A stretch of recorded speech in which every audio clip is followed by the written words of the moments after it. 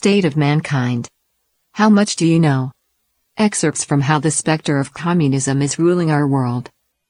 107.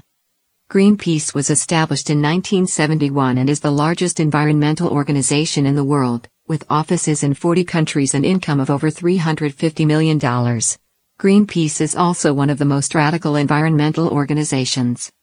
Greenpeace co-founder, Paul Watson, who left the organization in 1977, said, "The secret to David McTaggart's, the former chairman's, success is the secret to Greenpeace's success. It doesn't matter what is true, it only matters what people believe is true. You are what the media define you to be." Greenpeace became a myth, and a myth-generating machine. Patrick Moore, another co-founder of Greenpeace, was committed to environmental protection. He later quit his position because he found that the organization took a sharp turn to the political left. It developed into an extremist organization with a political agenda, such as including hostility toward all industrial production and reflecting an agenda based more on politics than sound science. The strategy employed by radical environmental organizations such as Greenpeace is to use any means necessary to achieve their goals.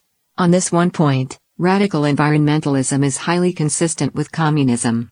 In 2007, 6 Greenpeace members broke into a British coal power plant to cause disruption. They were sued for causing around £30,000 of property damage. They admitted their attempt to shut down the power plant, but claimed that they were doing this to prevent even larger damage, an environmental crisis due to greenhouse gases. The court eventually agreed that their actions were innocent.